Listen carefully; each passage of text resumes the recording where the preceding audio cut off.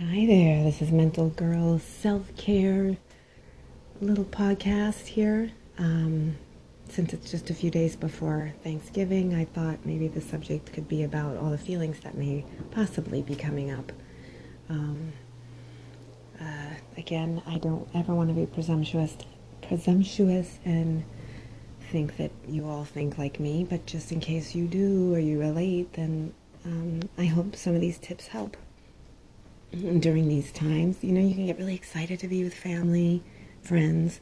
I sure hope that is the case. But sometimes it's a little stressful. And over the years, I did spend a lot of time. I worried a lot. I would just kind of walk into a room and I'd always be comparing myself. Either I didn't have enough money, or I didn't make enough, or I didn't have enough confidence, didn't have the right clothes. You know, I used to overcompensate by drinking alcohol. Now I don't do that anymore.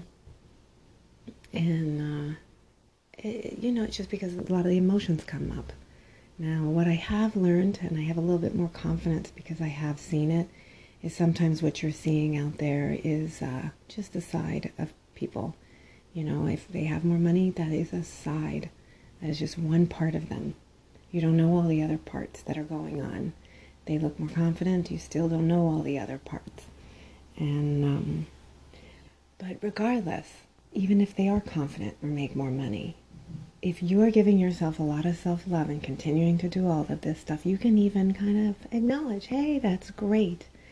Because then you'll turn around and think about what you have to offer, which is a lot. It could just be a smile. It could be a lighthearted attitude. It could be all the empathy and compassion that you have because you've struggled with anxiety. These are things I've found now. I still go through it. I hear people talking about their Thanksgiving parties and things like that. And we have a very small family. We have more family outside of town, but I really don't feel like flying over the holidays. That stresses me out. I like the family, our intimate family, being closer to home. So, yes, we don't have because of that choice of staying home.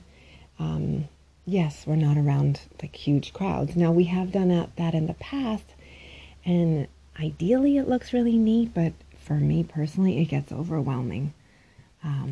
I've just learned the simpler the better for me.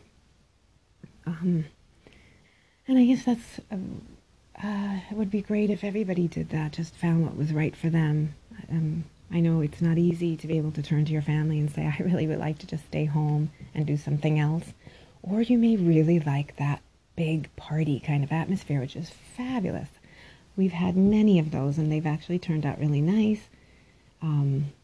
But again, if you're going through a lot of your emotions and your anxiety, I think right now, best to do is really self-nurture yourself so you can get through these things so much better and really see what is your part in all of this, in this beautiful, Thanksgiving holiday. What can you bring to the table? And I'm sure there's a lot more than you think there is. So, and then I know I've had in the past, like, guilt comes up about eating sometimes, or eating or overdoing it. I try to remember, that's another choice that I make. I can eat smaller portions, and I do that and have leftovers.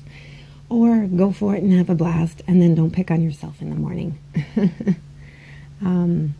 But whatever you do, be safe and have a good time, and just be good to yourself. Thank you for listening. Till next time.